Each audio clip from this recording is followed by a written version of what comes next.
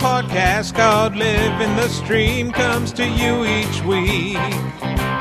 Streaming recommendations during NFL season, it's not just tongue-in-cheek. Quarterback, defense, tight end recommendations based on opposition matchup. Here are your podcast hosts, JJ Zacharyson and Danny Carter, living the stream. Welcome, ladies and gentlemen, to another episode of Living the Stream. I'm JJ Zacharyson, the late round quarterback, and as always, I am joined by my lovely co-host, Danny Carter. Denny, what's going on, buddy? Emphatic lovely. I like it. I can smell the tilt on fantasy Twitter these days where we are approaching the meat of the heart of the off season, and I love it. We really are. We're basically, I mean, it's almost August. Next week is a week from today is August. All right, and we can really start screaming at each other about players at that point. Yeah, I mean, it's going to be really intense in this podcast. I have one more trip, I should say, to do. I was in, I mentioned, I think last week I was in Maine and Boston. So yeah. I have one more trip. I have a bachelor party this weekend. Unreal. in Asheville, North Carolina. So it's close to Charlotte, which is nice. I somehow got all of my friends coming from New York, DC, Pittsburgh, just around the Northeast to go to Asheville, North Carolina, which is 2 hours from where I live, which is very, very nice and convenient. That's incredibly nice for you. And it also seems that you have a second career as a bachelor party goer. Yeah, I mean, like, it's true. I mean, like, I feel like since we started, but first off, I'm at the age where a lot of friends are getting married, so naturally there's a lot of bachelor parties happening, okay? But you remember last year I did the back-to-back-to-back bachelor parties. Like, my insides were probably dark purple by the end of that. Yeah, I mean, you lost several years off your life in that 3 week 100% span. 100%. But yeah, we're going to Asheville. If no one's ever been to Asheville before, super hipster and good beer. We're just going to be in a cabin. It's going to be one of those things. It should be a good time, Denny. That sounds fantastic. Anything in a cabin for me, it sounds good, especially like a party in a cabin. I hope you guys just don't get, butchered by a monster in the woods, but maybe that's just my viewing habit speaking. Thanks, Denny. I have to say I am jealous not only for that, but because I have never attended a bachelor party. This is blowing my mind right now. Yes, I've never been to one. So okay, but for your bachelor party, what did you do? I don't know if we've ever talked. Did we talk about this? We might have, but I don't care. We're gonna rehash it because listeners will probably want to hear it. Yeah, it might have been years ago that. So for mine, yeah, and by the way, I attended mine, so that's one thing I have going for me. Okay, yeah, you've been to one. We went downtown to DC. We had some sort of fancy dinner. They got me super, dangerously drunk. Then we went to some strip club in DC. It was horribly awkward. I hated the entire experience of that, but they made me do it. So what can you do? Right. It's your bachelor party. And my wife hadn't left me yet because we weren't married yet. But soon after. And so that was the one experience I had. But here's the thing. I don't have many guy friends. And yeah, I mean that's what it comes down to then, right? The few guy friends that I have didn't have bachelor parties. Yeah. So, yeah, interesting. Very interesting. So I am deprived of this experience. It's possible that I'll never go to one because I don't have any guys in my life but you know what? My brother-in-law, who's younger, if he ever gets married, I guess I might be invited to that one. Who knows? You would get invited to that. Now I wish that I would have invited you to mine when I went to Myrtle Beach whenever I had my bachelor party a couple years ago. Yeah, well, don't worry. Listen, I hardly cried about that at all.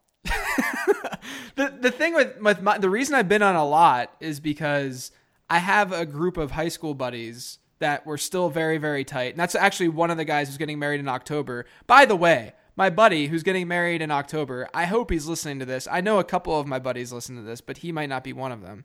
But he's getting married on a Sunday in October. So thanks a lot, Bill. Appreciate it, buddy. Thanks, man. Rough. Oh. Yeah, and it's in Pittsburgh, so I'm missing an NFL Sunday, and then I have to come back on Monday, and it's going to be a mess. It's going to be a disaster. I'm never going to forgive him for this. Ever. You're going to be in the bathroom checking your phone so hard. Yes, 1,000,000%. But, I have this group of high school buddies. There's 7 of us, and so all of us except for, 3 are married, and one of them is getting married in October, and one of them is also, hey, Joe, I know you're listening to this. You should probably propose. So another bachelor party should be coming out of it. And then I have a couple, I have some close friends in North Carolina, which is why I went last summer to a couple. I don't know. It's just one of those things. It just kind of fell into place, and it's all happening at the same time. So now literally everyone who listens to this podcast thinks that I do have a second job, and it's just going to people think that I'm a male stripper because I go to these bachelor parties. Hey, I can't disprove that theory. I've tried. I can't. So I think if someone goes with that theory that you are actually a male stripper on the side, that they're probably right at this point. The best. So I went. My best friend got married. I was the best man back in June. Okay, and it was and he's gay, and it was my first gay bachelor party experience. That was easily the best time of my life. I would imagine so. Not even close. You told me about it. It sounded fantastic, and I am again. You can't top that. You can't top a party bus at a gay bachelor party. That was unbelievable. So much fun. Getting back to a wedding on a Sunday during NFL season, which is it actually just gives me like the sweats just talking about it. But when you're in that situation, does it ever hit you at a point where you're like, I can't keep up with what's happening, like trying to check your phone? Because it does me. I every time I think I'm gonna do it, I'm gonna check the whole day on my phone. At some point I give up and I say, no, you know what, I can't. I'm done with this.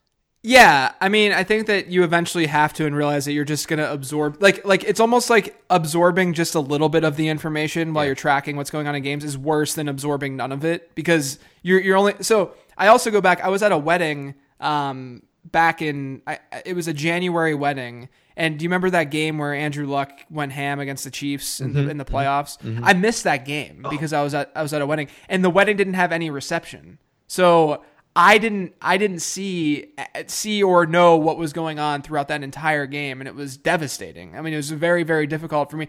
And like I go back to that feeling more than anything. Yeah. When it's something that important to me, because it's like a playoff game and it's a huge comeback that doesn't happen a lot. Like those are the times where I get really, really mad. Luckily, this wedding is at the end of October. It's the day before. I think Halloween's on a Monday, but it's like the day before. So like realistically, it's the middle of the season. It's not like these games are crazy, crazy important at that point in time. So like it could be a lot worse, but you're right. I don't know if I can sit back and follow games on my phone. Not only that, but I need 4 extra batteries. Right? Yeah, you kill the battery trying to keep up with everything. And like you said, you're getting little bits of information. Right. Dude caught a long pass and he's down on the sideline, and you're like, okay, well, my week's over. But then maybe you missed the tweet 10 seconds later where it's like he had the wind knocked out of him. Right. He just had explosive diarrhea or something like that. That happens. I can't. Sometimes I think that just not checking at all if I'm like tied up on a Sunday would be best. By the way, you know who else went ham in that Colts Chiefs game? Alex went ham in that game. He did go ham. He had like 30 fantasy points. Yeah, no, he did. You're right. Our boy Alex. Yeah. Speaking of Alex Smith and quarterback streamers, the episode today, we're actually going to have some content that's not just questions driven. It's going to be driven by which quarterbacks you could target. There's 3 of them that you can target in your fantasy drafts this season if your plan is to stream. Now, granted, we talk all the time to draft quarterbacks late who have good season-long outlooks that you can then just use week in and week out because they come weekly starters. Andy Dalton comes to mind. But we're talking even later in some cases than an Andy Dalton type, because these guys have really, really nice early season schedules. A couple of them have good week 1 matchups, and then another one has a good first quarter schedule, really. And so the point of the podcast is just to walk through those 3 guys that you can target if your plan is to play the waiver wire each week. You don't feel tied to these specific quarterbacks really, but they do have some upside, or at least two of them do in my eyes. And so we'll give you those picks so that you can effectively stream the quarterback position. But before we do that, Denny, we have a sponsor for this part of the show. Why don't you talk about them? We are sponsored. We do have a sponsor. Both of those things are true. Yes, our sponsor for this segment of the show is Apex Fantasy Leagues. You can find them at apexfantasyleagues.com. We've talked up their format a lot. I wanted to touch on one thing that I kind of gave short shrift last time, which is the 2-game weeks that they have on Apex Fantasy Leagues. I think we've all been in the position where we have a very high-scoring fantasy team that either finishes just inside the playoffs or sometimes misses our league playoffs completely, even though we've scored a ton of points. Nothing can be more aggravating. Nothing. So Apex has found a way to counter this, bad luck, rash of bad luck, by offering 2-game weeks where if you score more than the league average in a given week, you are given a win along with whatever the outcome of your game whatever the outcome of your game that week was. So if I'm playing JJ and JJ beats me naturally, and JJ exceeds the average points in our league, he gets 2 wins. Now, if I also exceed that number, then I get 1 win. So I go 1-1 for the week. It's a little less devastating, even though losing to JJ is always devastating. So check them out as soon as you can. I know the season is upon us. ApexFantasyLeagues.com. And our expert league is happening again for Apex. It'll be our 4th year with this league. It's one of my favorite leagues that we do each year, partially because I am a one-time champion of the league. I did win it once. No, but it's easily it's such a crazy league, yeah. The way people draft in there, and it's really fun to follow. So check it out, Apex Fantasy Leagues. All right, Denny, I'm going to talk about the first guy that people can target. This guy, of the 3, probably has the worst season-long outlook, I would say, because his name is Sam Bradford. But the reason that you should target him is because in week 1, he's playing against the Saints. Yeah. I know that defensive metrics don't necessarily correlate super, super strongly year over year. Defenses one year are going to be a lot better or worse than defenses the next, of the same team. But we kind of know that the Saints are pretty bad over the last 3 years. And this excludes week 17s in those 3 years because no one gives a crap about week 17 fantasy football. We've seen 45 quarterbacks throw the ball 20 or more times against the Saints. That makes sense because we're talking 15 games times 3 seasons, 45 quarterbacks. The average fantasy points scored among those quarterbacks against the Saints, the average was 20.33 standard fantasy points. Wow. That's what Andrew Luck averaged last season. Andrew Luck being a top 5 quarterback, and only 3 of those 45 quarterbacks scored fewer than 12 fantasy points. So you basically have a pretty great floor for Sam Bradford, and the vast majority of those guys, 68.69% of those players hit the 16-point mark against the Saints defense. Minnesota, again, they're playing the Saints in week 1. They'll be at home in that game. Vegas already. I can't believe we're talking about Vegas in July. I know. This is so pathetic. Why are we doing this podcast? I'm just kidding. Why do we ever do it? It's important. I mean, you have to analyze the week 1 matchups and the early season matchups if you do plan on streaming. You don't want to take a late round quarterback. I've done it before. You take a late round quarterback and you have high hopes for him from a season-long standpoint, and then he plays the Broncos in week 1 or something. It's like, yeah. Why did I do this? Because he's not going to be usable. But again, Bradford's playing the Saints. They're 3.5-point favorites with a pretty strong 48-point over-under. So you have a potential positive game script in a relatively high-scoring environment for a quarterback streaming option, and that, my friends, is a beautiful thing. So while I don't love Sam Bradford season long, I don't think that he's going to be a QB1 at all. I think he's going to be maybe a mid QB2 at best, decent 2 quarterback option later in drafts, I guess. I don't mind him whatsoever against New Orleans in week 1. I see that the narrative on Bradford is working overtime right now on social media, which is the narrative is he is, getting to learn the Minnesota offense now that he has a full season. I think he was traded 5-6 days before the season started last year.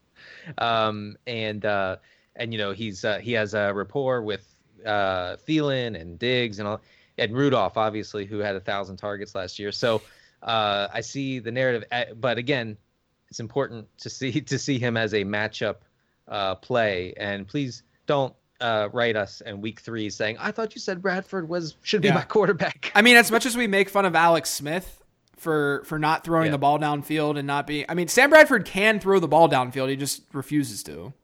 It's just aggravating, right? Yeah, right. I mean, it could be, I think that a lot has to do with the offensive line last year and so on. So that's why he is somewhat intriguing. I don't think he has massive upside in that offense. I just don't think that offense has crazy upside, but his weapons are okay. Kyle Rudolph, Stephon Diggs, Adam Thielen, Michael Floyd. I'm just kidding. They're okay options. The offense, if the line progresses, which I don't think it can get much worse, I think that he's in a good spot in week 1. Yeah, definitely. All right, Denny, let's hear yours. Yeah, there's a guy, you may have heard of him. His name is Tyrod Taylor. He also goes by Ty God and Ty Goat in some corners of this football world. Depends where you're located geographically. True. If you're on the East Coast in the only legitimate time zone, you should call him Ty God, I think. Right.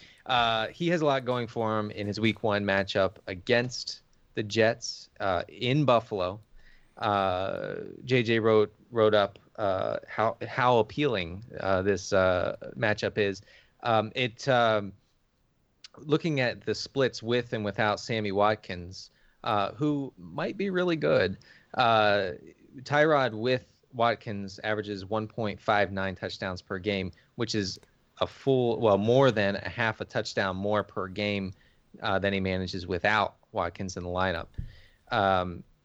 He averages 19.1 fantasy points when Sammy is in the lineup. And maybe the best part here, the Bills are 6.5-point favorites right now. That might change a little bit. The Jets are, not going to get much better than they are at the moment. But in games where the Bills have been at least a 1.5-point favorite, Ty God has averaged 24.4 fantasy points per game in those contests. I will say, and I should say, that that's a limited sample because Buffalo is bad and has been bad for some time and probably will be bad for some time. Yes. So, but it's good to know that he does. Ty God does really well through the air with positive game script. That average fantasy points per game that I just mentioned when they're favored, that doesn't include some crazy spike in rushing touchdowns or rushing yardage. So that's good to know. Yeah, I mean, the other thing, too, with the Jets, they're going to probably be starting 2 rookies at safety. So you got inexperience in the secondary. I love the matchup for Ty God. I know that he's not necessarily as late as a guy like Bradford, but he's still going in like the mid QB2 range right now in a lot of drafts. Yeah. And if you're in a 10-teamer, 12-teamer, casual league, you're going to get him. You can wait literally forever to get a guy like Tyrod Taylor. So that's a big reason why you can target him from a streaming perspective. The last dude that I want to mention is someone who I'm probably going to be targeting on 80% of my teams. Wow. I think that he's the late round guy to get. As much as I love Andy Dalton, and I think Andy Dalton has top 5 upside and has shown that he has top 5 upside, and I love his touchdown rate progression that should come this year and the new weapons he has. I love Carson Palmer. And the reason for that is not just because I think that Carson Palmer also has season-long potential, as he did 2 years ago when I think we called that, Denny.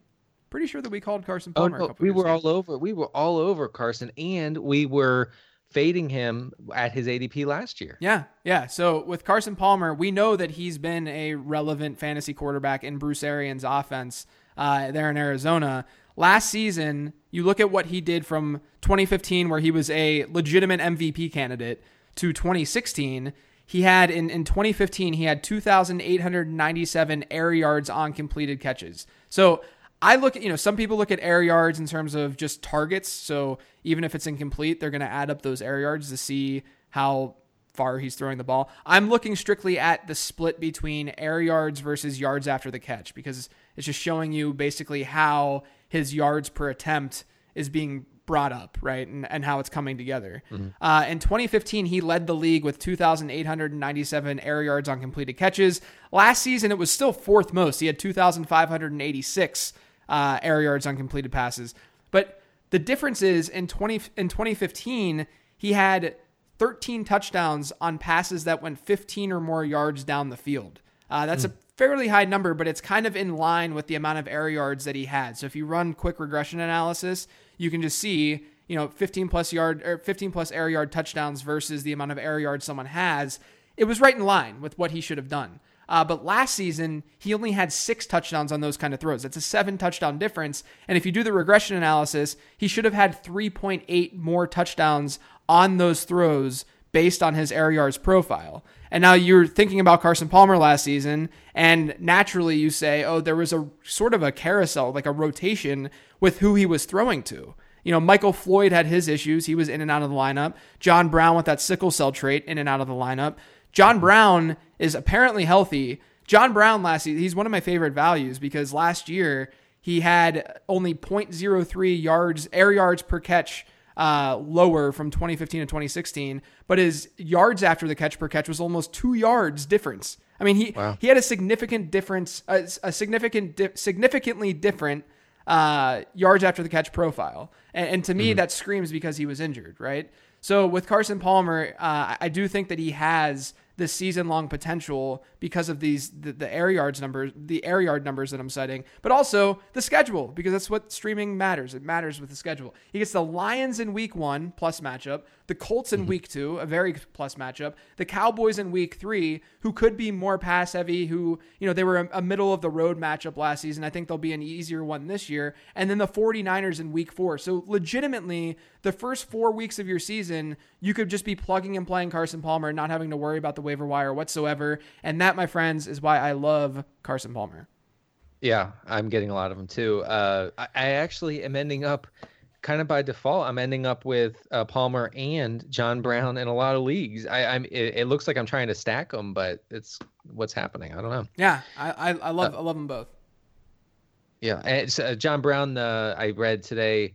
Has he gained muscle or lost weight? I forget which one it was, but people were acting like it's good. So I'll go with that. Yeah, I mean, there's some positive stuff coming out. I know I saw one report last week that said that they're still a little bit nervous about his sickle cell trait, which I think that's just a natural reaction for beat writers to say, because it's something that, you don't know. I would assume they don't know how he's going to react fully.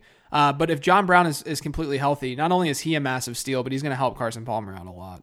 By the way, the blurb on Marshawn today that he might not see 200 carries, that's the beginning of him falling to a point where I'm like, I got to take him now. Yeah. I mean, I'm just glad that I got enough DeAndre Washington stuff out there on podcasts before the report happened. Makes me feel good about that.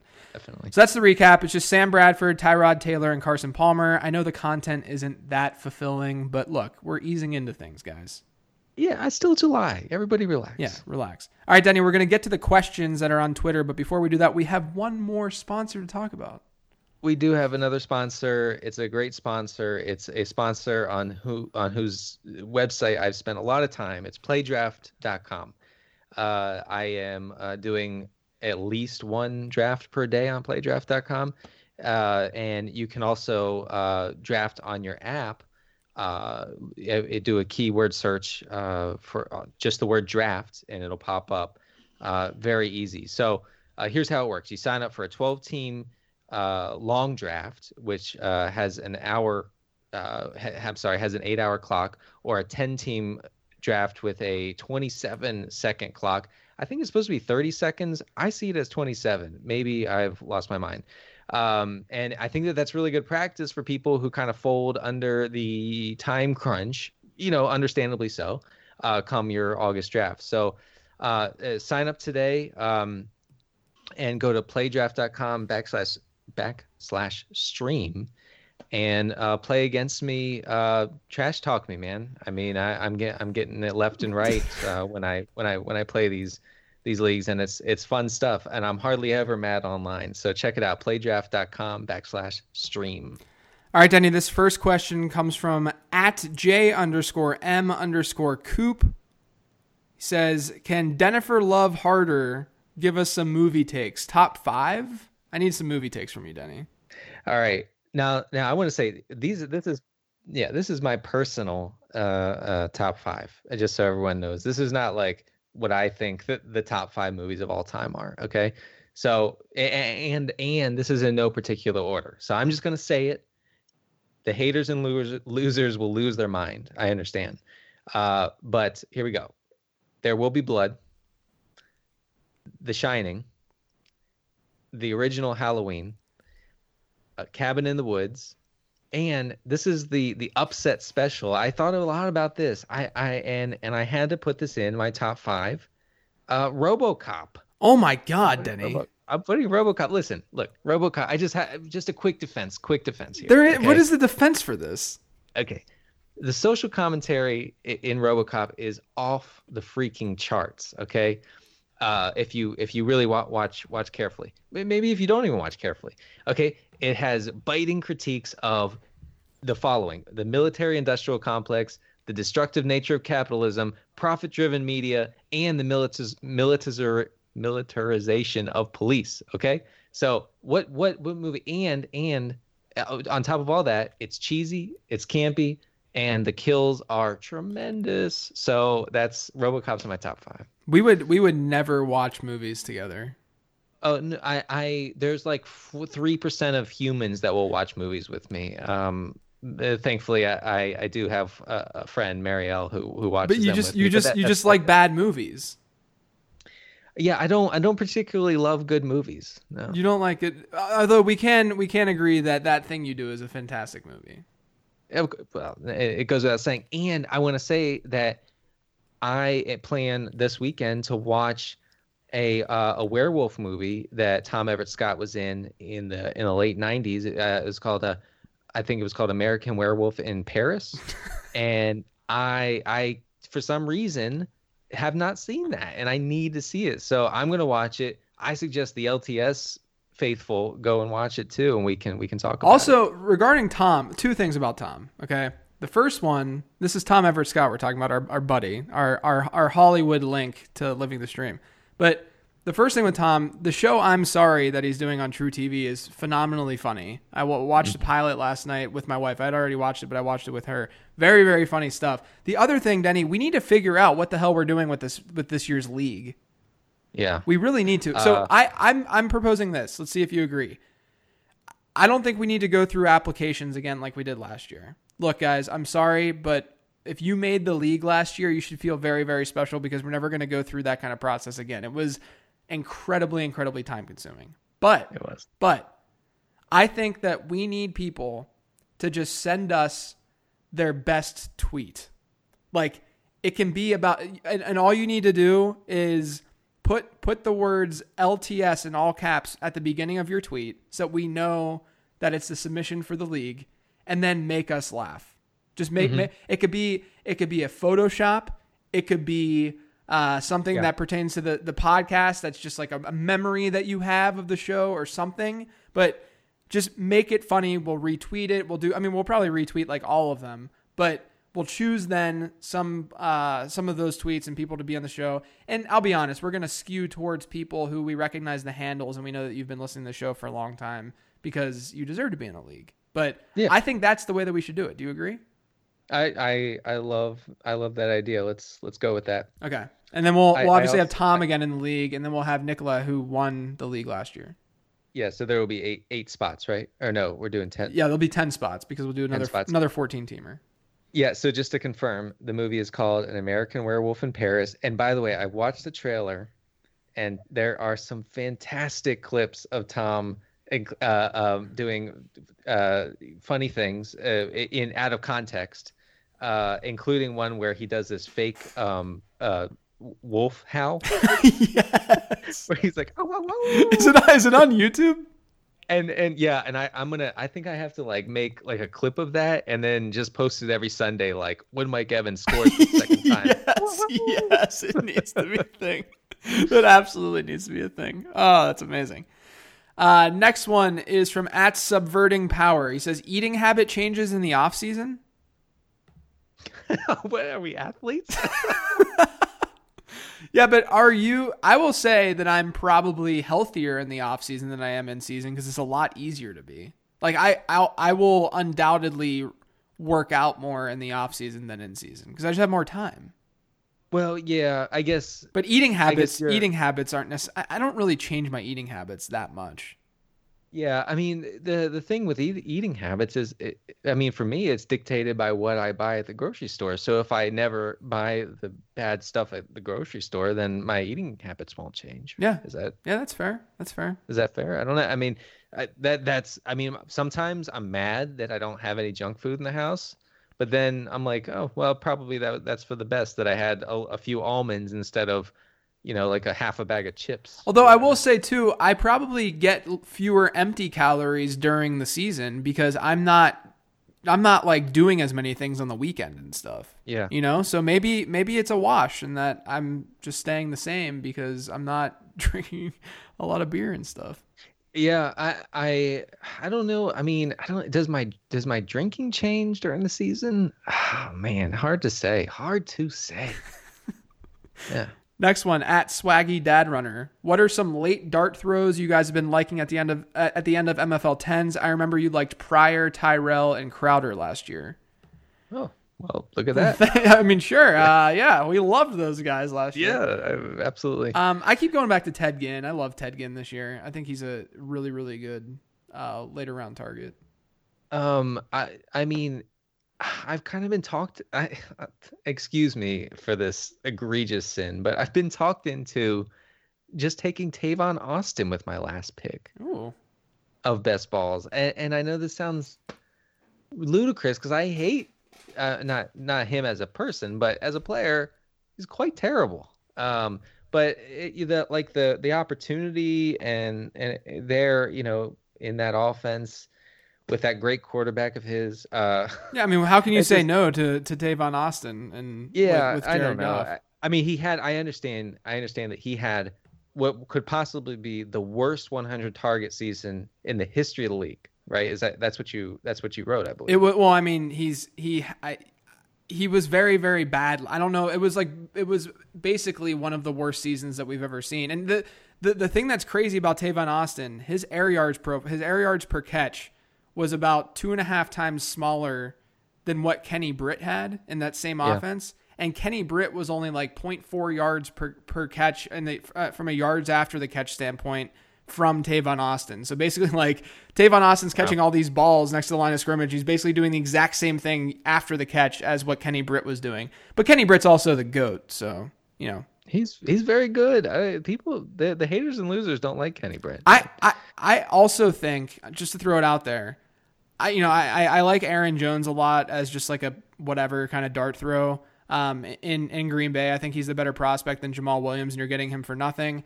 I'm honestly not that against drafting like a guy like Ryan Matthews because there are situations that are pretty questionable right now. So my take on like the Ezekiel Elliott thing, I think I may have mentioned this last week, but like if Zeke rather is injured if he's suspended for a longer period of time, I think they bring in someone who's better than just a replacement level guy. Maybe that's Ryan Matthews, who knows? But that's why I'm not totally into just drafting Darren McFadden because I don't know if he would be the longer term solution if there is like a 6-game suspension. But if it's like a 1 or 2 game suspension, sure, he's probably going to be the guy. So that's why I think that a guy like Ryan Matthews kind of makes sense because there are situations throughout the league where teams could use another running back, and we know that he's going to be cut eventually once he passes that physical, I think it is. Yeah, I mean, he's not going to be out of the league. There are opportunities in backfields in across the league. Not across as in every team, but Ryan Matthews is free in auctions right now. He's almost free in redraft. I mean, maybe sometimes he's not even being drafted. So I'm like gobbling up Ryan Matthew shares right now and just waiting for the other shoe to drop. I think it'll work out. I mean, maybe I'm totally wrong, but just as another late round flyer, real quick, Will Fuller is going in the 14th, 15th round. He's going to see 100 targets. How you can't argue too much with that. Yeah, and he's a big play guy, so that's better in best ball leagues too. But closer to the season, we're gonna have value plays and stuff like that we talk about on Twitter and whatnot. I did my late round podcast. I did a value article or a podcast talking about the top 10 underrated players in fantasy football. So you can take all of that as well. It's just that the dart throws are a lot tougher to kind of nail, especially at this time of year. Next one, at Sad Melander. Question: you're alone in your house naked and you hear someone break in. Do you take the time to put clothes on before you run away or no? I've thought a lot about this question because I think it's a very serious question. We're talking about public safety, okay? Yeah. Now, I think that the right strategical, if you will, is to just get nuts and just go downstairs completely naked with like a baseball bat. Yeah. And because that's scary as hell, right? Right. I mean, like this guy's so deranged and or on drugs that he's running around his house naked with a baseball bat. Right. That would scare the intruder more than, if you put your basketball shorts on and come downstairs. Yeah. So get crazy. Yeah. I think you have to go the extreme here in either direction. You either have to like put multiple layers on and then go, or you have to be completely nude and just face the intruder straight up. Right. I don't think there's any in between. You can't put on a pair of boxers and go. I think you need to commit to one of these two things because that's just, you're in the heat of the moment. You have to be decisive. You can't be indecisive. So while I agree, Denny, I think that, a metal baseball bat especially would be great. If you played baseball back in the day, I still have my bats. So I have that on hand in case something were to ever happen. And I maybe sometimes too, if I see an intruder coming in towards my front door or something like that, I might just strip naked and then grab my baseball bat.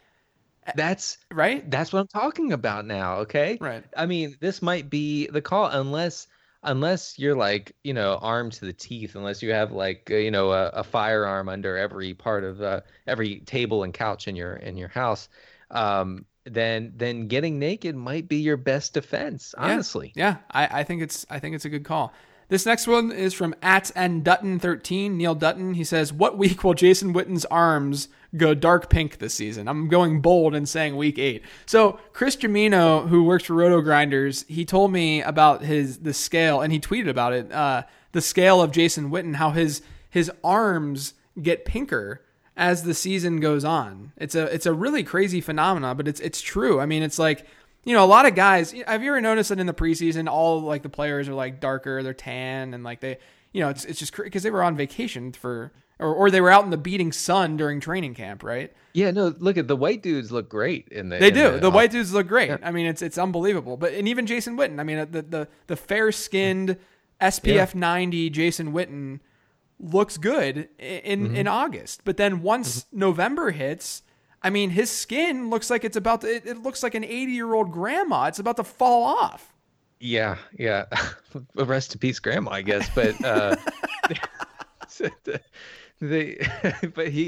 him and Tom Coughlin.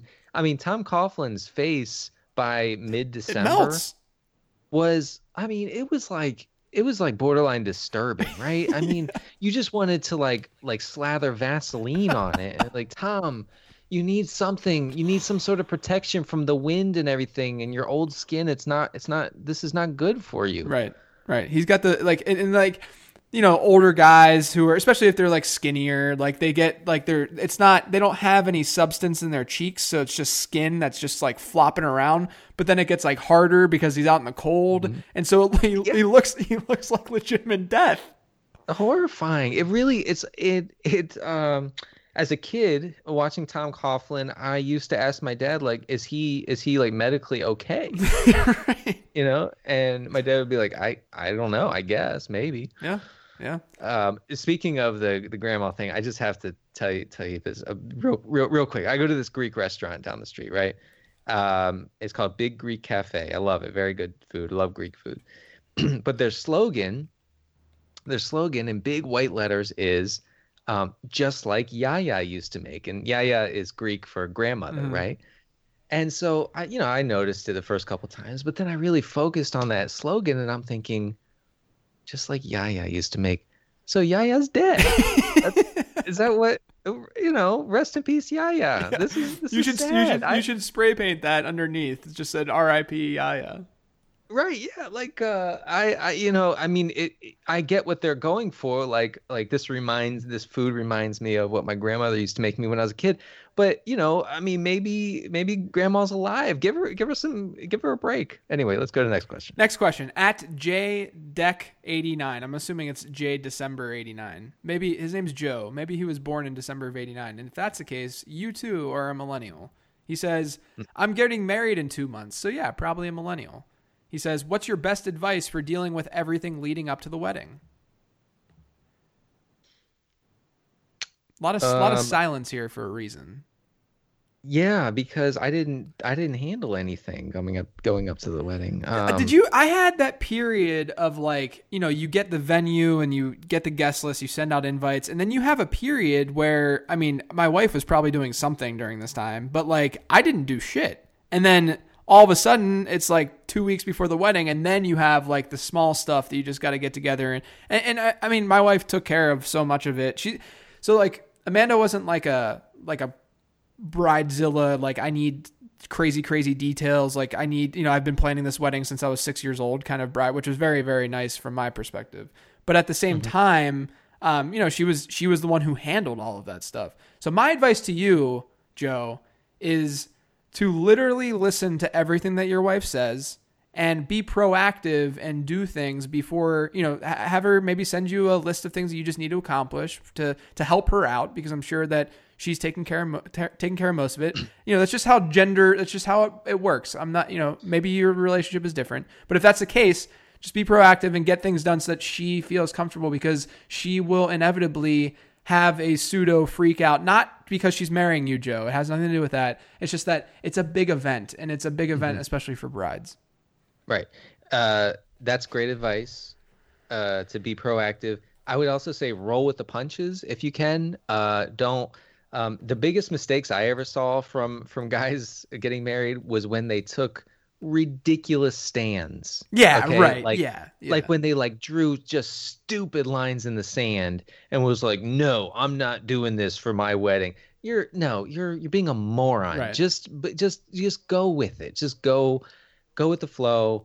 Relax. I'm sure that your fiance wants it to be as good an experience as possible.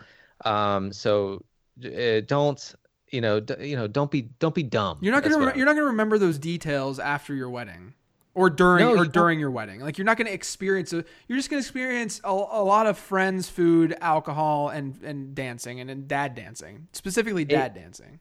Lots of dad dancing, and it will be a surreal moment, because it's one of the only times in your life when all parts of your life, people from all parts of your life are combined. It's the closest you can come to having a dream, to living in a dream, because in dreams when your third grade teacher will be talking with your coworker and you're like, wait, how the hell do you know each other? Right. Oh wait, I must be dreaming.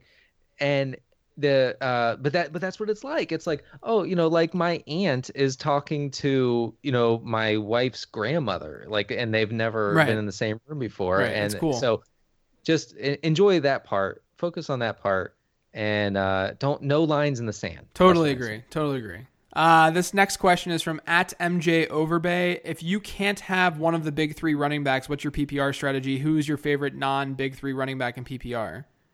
Well, this must be assuming no suspension for Zeke. Yeah, To me, though, so the way that I would handle Zeke right now is I'm taking the big three wide receivers over him. So that's OBJ, Julio, and Antonio Brown, as well as David Johnson, Le'Veon Bell. And then I'd be okay with Zeke, I guess. But my fourth running back, though, is LaShawn McCoy. I think that he comes next in line. Would you? Or is that where you're at? Yes. Yeah. I right now, there's a lot of uncertainty. I guess it's how much you read into it. Right now, if I'm drafting, I'm taking McCoy over Zeke. Yeah, that's fair. And AJ Green probably. Oh, okay. This next one is at AJ Depot 12. That's interesting because you just mentioned AJ Green. Are you buying Martellus at his ADP this year? Yeah, what do you think on that? I don't know how necessary it is because I think that his ADP is higher than I initially thought that it was going to be, but I guess I should have expected that because he's in Aaron Rodgers' offense. My fear is that there's a lot of mouths to feed in that offense. I don't know how much volume he's really going to see. I'd rather just take the discount and just draft Eric Ebron later because I think Eric Ebron is this year's Travis Kelce, Tyler Eifert, Jordan Reed type breakout tight end. So to me, I'm not really drafting Martellus at his ADP. I can understand why you would. I don't think he's a terrible pick. I just like using that equity on running backs and wide receivers and then getting tight ends later. Agree. I'm going to try to boil it down. I wrote a lot about Martellus Bennett in the Packers offense for the Fake Football. If you guys want to check it out, when I pushed back against his rising ADP, he's gone from the late 7th to the early 7th over the past month or so, month and a half. My main concern is that the tight end in that offense is never very high in the pecking order of pass catchers. I think that's what you were getting at. And this was even, this even applies to when Jermichael Finley was part of that offense. And I know that Finley is now remembered as, the guy who suffered this horrible concussion and the guy who had problems with dropping the ball later in his career. But at one point, I think we should remember he was considered like an elite up and coming tight end in the league. Like he was like Gronkish before Gronk, really. Right. And they didn't force feed him the ball. Okay. He saw, I forget what the numbers were right now, but like 90-ish targets. So maybe Bennett can repeat that crazy touchdown rate that he had last year with Tom Brady. I'm not discounting that completely. But I think you're buying him near his, near his ceiling. The opposite viewpoint, the thing that people kept throwing at me was that, well, Bennett is good, and so Rodgers will target him more. I don't know if that's a good argument, though. I don't know if that's the way to evaluate the situation. Yeah, I tend to agree.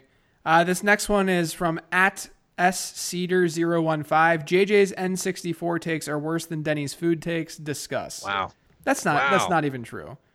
Well, it's your one. What's your my one? My one is that Perfect Dark is a better version of GoldenEye, which is true. It's not unlike how Pittsburgh is a better version of Cincinnati. Whew. I mean, it's just look. I'm just speaking truth here. It's just what it is.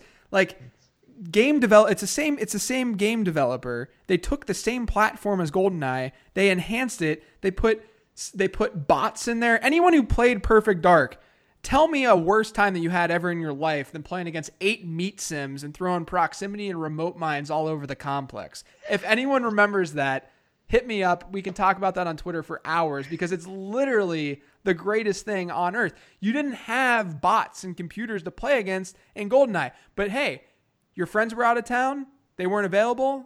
They were grounded. You could play against a computer in Perfect Dark. You couldn't do that in GoldenEye. Like, don't give me this.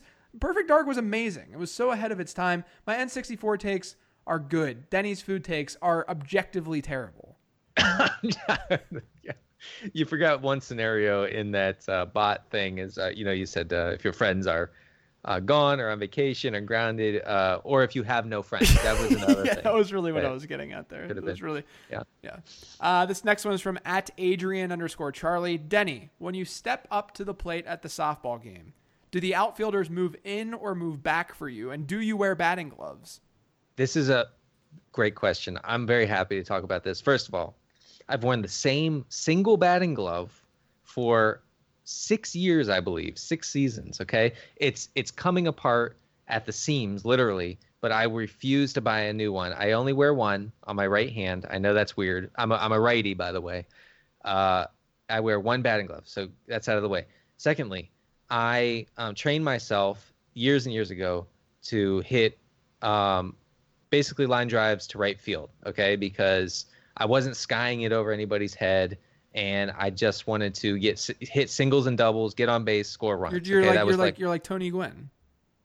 Yeah, I mean, I just looked for the spot in center field or right field and put the ball there, and so I got pretty good at that. the thing is, once you do that, especially if you slice one down the right field line and it hits in fair territory and then spins out, that drives them nuts. So they put the shift on me, like big, like they'll move the right fielder to the line. So they'll move the right center fielder. Wait. They put an oppo shift on you. A major shift. They bring the shortstop around to stand behind second base. So that's literally the opposite of how actual teams shift at the MLB level, where because they shift for power, right? So they'll shift guys left. They're literally for a righty. They're literally shifting for because you're an oppo guy, because you hit it to the opposite field. Yes, and it drives them. But if you land 2 or 3 in a row, they get so aggravated that they shift. And when they shift, I then just kind of dink and dunk it down into left field, because left field is empty, is basically completely empty. Wow. And so that's what I try. I'm not always successful, but that's the game plan. The oppo shift. It's amazing. This is one of the most fascinating baseball. Yeah. I mean, I played baseball throughout, I played it in high school and stuff. I'm very, very into baseball, and I've never experienced an oppo shift, like where because I mean, you just you shift because of power, because you're getting hold of it early, but this is amazing. But they can see. So I tend to close my stance, so that it's easier to go to right. And I sort of had this inside out swing that pushes the ball that way. Yeah. But sometimes they outsmart themselves. I don't know. That's unbelievable. That's one of my favorite things you've ever talked about on here. This next one is at Camp Jones. Tyreek, don't call me Reek Hill. Should keep him for my 10th round spot or go with Gillislee, fat, I'm not fat Rob Kelly, or Devontae Adams. Definitely not Rob Kelly. If you want to know why, I ranted about it on the Late Round podcast today. But so you're looking at Tyreek Hill, Mike Gillislee, Devontae Adams. Who are you taking? Wait, in the 10th? Yeah, I mean they're all the 10th. It's just a keeper. Oh. So it's Gillislee, Adams, and Tyreek. Who else? Tyreek. Gillislee, Adams, and I guess Gillislee. I guess. Would you take Gillislee? I think I would probably take Adams. It's close. I mean, I don't think I don't know. I'm on Team Gillislee. I think that's a very, very close call. Yeah. If you don't have to make your keeper decision tomorrow, maybe just wait out and just see more reports coming out with regards to Mike Gillislee being the guy in that backfield and Tyreek Hill and his workload in Kansas City. I mean, I'm just highly. I mean, with Adams, like Adams didn't have 1,000 yards last year. No, you're right. You're right. There's definitely like a top there's 13 receiver. If I saw Gillislee in the 10th, I would fall out of my chair. That's what I guess. Yeah, that's what but if you're drafting in a league tomorrow, are you taking Mike Gillislee over Devontae Adams or Tyreek Hill? I see. Yeah. I mean, that's what it comes down to. So to me, I'd probably lean Adams just because of the offense that he's in, but I can understand the other two choices as well. This next one, at Jason Brown 312. With the new discovery of date reference Twitter, will this be the first time since the first Obama administration that one of you deletes your account? I don't know. I just need to tell this story. I need to Denny specifically knows that I avoid political discourse on Twitter at almost all costs. The only time that I really talk politics at all is anytime there's an LGBT type topic that I'm fairly passionate about. But on the Late Round podcast, I talked about how the Saints have not thrown for fewer than 600 passing attempts in a season since Obama's first year in office. And I kid you not, guys. I kid you not. Someone came at me on Twitter and said, great podcast, except you shouldn't have mentioned Obama, with a bunch of like. He said you had to. Yeah. But you had to mention Obama with a bunch of like the emojis with the line as the smile or as the mouth, and I'm sitting there and I'm like I don't care what your political affiliation is. I legitimately do not care. You believe in what you believe in. I believe in what I believe in. We're all human beings, and I love you. The fact that someone took that as anything that was politically driven is mind-blowing, and it makes me sad for humanity. Like, it's just such a perfect example of what's going on right now. Yeah, it's deranged. What you did is a perfectly normal measurement of time. It is a reference point to which we can all draw back, Yeah, right. like I think I said on the last podcast that I haven't looked another woman in the eye since the second Clinton administration. Right. Okay, so this is funny because it's been a long time since Bill Clinton was president.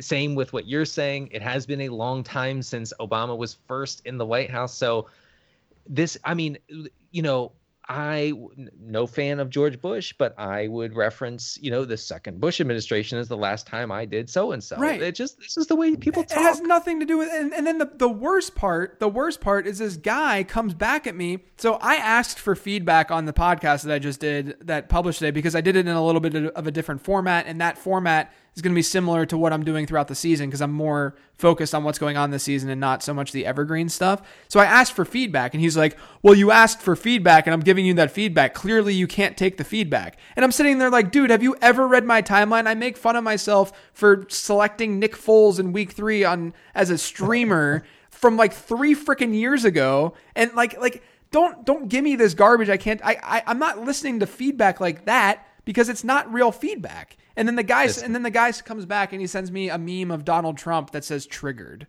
And I'm like, I saw that. Yeah, this is what's happening. Like, I'm the one who's getting in political discussions right now when literally nothing I ever said was political. He was so triggered by the mention of a former president's name. Right. That he started tweeting about it. So who's triggered? Right. Who's triggered? Right. It's unbelievable. And guys, I am not sitting here right now saying, stop being Democrat, stop being Republican, stop believing in what you're believing. I'm not saying that at all. I'm literally saying, stop this. This is so stupid. Yeah. It's so stupid. Like, we're better than this. It's an unbelievable, unreal conversation that I never thought that I would ever have to have. Unbelievable. It's not like you were like, the last time Drew Brees threw for so-and-so yards, workers of the world should have seized all private property. Exactly. You didn't. Just relax. Well, I tweeted then every time reference that I make now on the show, I'm just going to relate it back to the release date of Rebecca Black's Friday. Is that something that everyone would understand and that no one would be triggered? But that someone's going to come at me and be like, you know what? I broke up with my girlfriend on that date, and you need to stop referencing that. It's like, really? Yeah. My wife left me on that date. I'm very offended. Right. Anyway, I had to get that out. That felt really good. Thank you for listening, Denny. Good. This next one is at Craig WR3. How can JJ add some humor to the late round pod? I think he needs you, Denny. He's all business doing his job. First off, this is going to, now I'm triggered. You want to see triggered? I'm triggered now. Okay. I throw in dad jokes in the podcast, guys. I throw some dad jokes in there, but the point of that show is to be more direct, make it concise, make it short, but I try to make it entertaining by, and throwing random jokes in there and talking about like the stuff that I do on here. This forum though, for us, number one, it's a lot easier to be yourself when you're talking to somebody, right? Like it's a lot easier for me to just riff with you and just like say stupid stuff because we do it all the time. But when you're alone and you're just talking about player analysis and going through draft strategy and stuff like that, I try to throw humor in there. It's just not going to be even remotely on this level because I don't have someone I'm talking to. And granted, Denny is a very, very funny person and I can talk to him for days about stupid stuff. Yeah. Well, I don't think I didn't think that was the point of your podcast was to like be jokey. I really, it's an incredibly informative, information packed 25, what is it usually? Yeah, I mean, it's minutes? I do some 15, some 25, some 30. No, they're not long though. Yeah. And like, that's, I'm not going to go on this, like, sure. Sometimes I'm going to go on like random topics and I have in the past, but at the same time, I don't think that's why people are necessarily listening to it. And I'm trying to be cognizant of that. No, that's exactly right. I think you have the formula correct. I also think that it's a lot harder than people realize to be funny by yourself. The whole thing about like get Denny a podcast. It would not be funny. I would not be able to do funny things just talking to myself. I guess I can do some funny stuff on Periscope because it's visual, but and I can just stare at you through Periscope and people think that's funny for some reason. But it's very hard. JJ, I think you do a good job of adding just enough levity, into your show to make it so that it's not like robotic. Yeah, right. That's the point. I'm not necessarily like I mean, I don't even come. I mean, we don't come to this podcast prepared with jokes. We just start talking. No, we don't. But like at the same time with the Late Round podcast, I'm going from the perspective of I'm trying to take maybe somewhat complex ideas in fantasy football. They're not like I'm not like curing cancer. I'm just saying like maybe somewhat complex ideas that most people don't think about in fantasy football. I'm trying to dumb them down and give you it from a perspective of just a dude and just a guy who's analyzing this stuff and does this for a living. And that's really what it comes down to. And at times I'm going to throw dad jokes in there, but thanks for triggering me, Bud. His name's actually Bud on Twitter, but it's maybe Craig. Thanks, Bud. Sure. Really appreciate it. Next one, at old_man_Marley. Why do people still qualify predictions with if healthy? Shouldn't that be a given by now? I thought that was kind of an interesting question. I guess you do that because you're anticipating the pushback. That's exactly on Twitter. it. That's exactly it. Like if you're like, I like Stefon Diggs because he did this and this and this, and he might do this, and the first tweet you always get is, dude, he's always hurt. Yeah, exactly. And that's the bottom line, is that you're doing that to prevent people from saying, like I was tweeting about Keenan Allen earlier today. I had to say things about and put those caveats in there because there's some dick out there who's going to come back and be like, yeah, well, he's never healthy. It's like, okay, I know that. That was a good voice. I know that he's never healthy. I get it. Okay. By the way, it was disturbing to see Keenan Allen Twitter almost burn down your house. They did today. My God. Man, God. They're vicious. They really are. Next one, at Going Deep Pod. They say, do you cut your hamburger in half before you eat it? I mean, I'm not a psychopath, so no. Yeah, I don't either. People who cut their hamburgers in half, you step away. They are worse than people who eat whole grain bagels without anything on them. Right. What's the point? What's the point of cut? Do you know? I guess to like make it easier to consume. I don't know. If someone cuts their hamburgers in half, please at us and let us know why the hell you're doing that. Wait, is this listener 9 years old? right. Are you splitting it in half because you can't consume a whole hamburger? As I've gotten older, I've ordered fewer hamburgers at like restaurants, and they kind of make me sick now.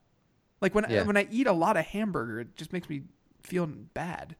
Oh no, yeah, definitely. I don't eat much red meat at all lately, and that's not like a thing, like a concerted effort. It's just because it makes me feel like shit. I don't know. Yeah, it makes me feel really bad too now. I'm glad that we're on the same page there.